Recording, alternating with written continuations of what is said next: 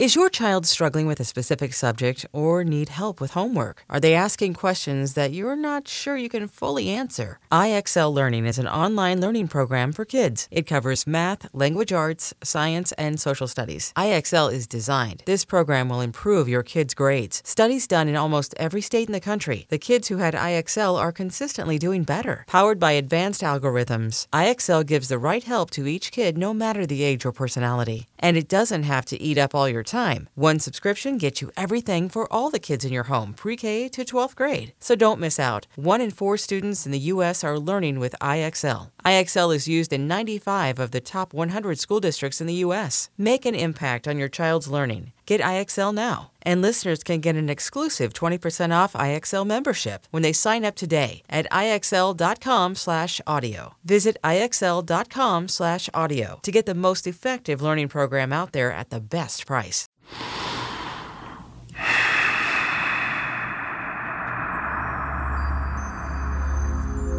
Hello, my friends. I'm Deepak Chopra.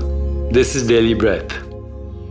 According to the great Indian seer, Sri Aurobindo, we are in very early stages of human evolution, and most of us experience only the first 3 stages of the 7 states of consciousness. We experience every day the stages that are called sleeping, dreaming, and wakefulness.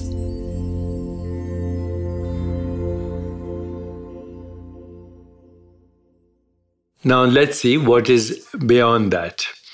Each of the 7 stages of development of what we might call spiritual intelligence represents an increase in our experience of synchronicity. Each progressive state moves us closer to the ideal of enlightenment. Most people never move beyond the first 3 states. Let's discuss these first 3 states. First level is deep sleep. There is awareness in deep sleep, but there is no experience. Most of our senses are dulled or hardly active. There's little cognition or perception, even though there is awareness. If somebody makes a loud noise or pinches you or anything changes in the environment, then awareness recognizes that, and we call that waking up. So that's the first stage, first level, deep sleep. The second level is dreaming. In dream state, we are more alert, we have experiences, we see images, we hear sounds, we think. And the dream state is very real when we are dreaming. It seems unreal upon waking up. And what do we wake up to? We wake up to what we call everyday waking state. Doesn't mean you're fully awake. You're in the everyday waking state.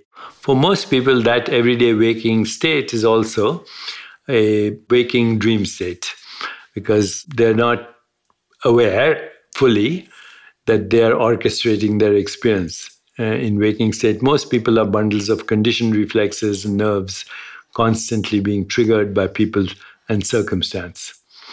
So most people, at least 8 hours of the day, are in waking state. 8 hours of the day, we are working, usually also in the waking state. And then 8 hours at night, we are in the dream and deep sleep states. In between, we are in twilight zones. Just kidding. In any case, in each of these states, waking, dreaming, and sleeping, your brain has a different brainwave activity. Now let's enter the 4th state. The 4th state in Sanskrit is called Turiya. This is roughly translated as soul consciousness or transcendence or transcendental consciousness. It is to become aware of the observer in the midst of the observation. And this 4th state occurs during meditation when there is no mantra and there is no thought and just silence or stillness.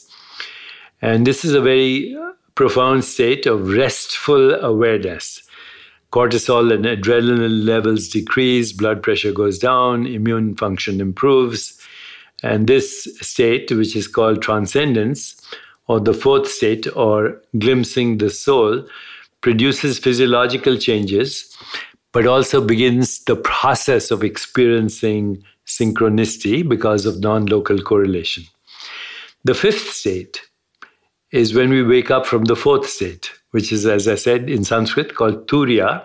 In Sanskrit, the fifth state is called Turiya Tatta.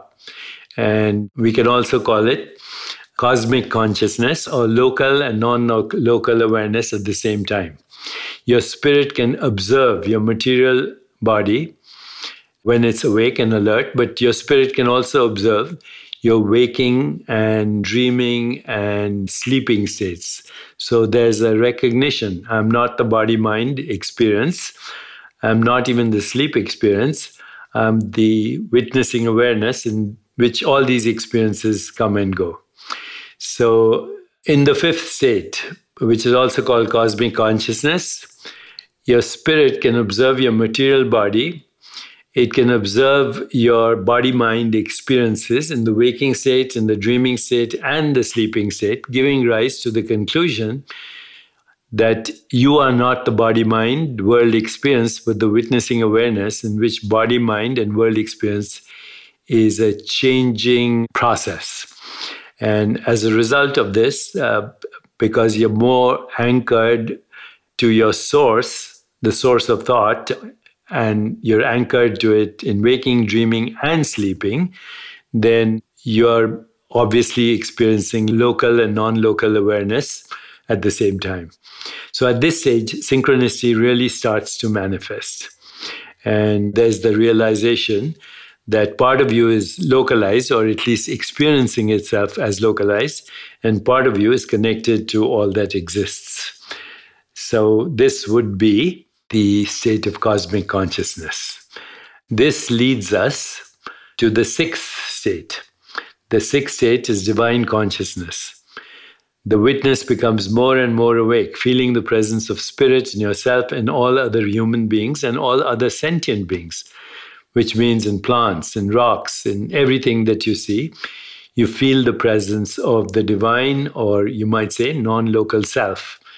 And this is a state which can move into what we call divine communion. And we may move in and out of these states. People like Jesus and Buddha and many yogis are in the state of divine consciousness, or God realization, as it's called. And finally, there is the seventh and last stage of the evolution of consciousness, which is frequently referred to as unity consciousness. So divine consciousness, Sanskrit word is Deva Chetna, or Devi Chetna, or Bhagavad Chetna. And then unity consciousness or enlightenment is referred to as Brahmi Chetna, which is the ultimate goal. It's called enlightenment. The whole world is seen as an extension of your own being. The whole world is a projection of your own self, not the ego self, but the non-local self. So in the seventh stage, there's transformation from personal self to universal self.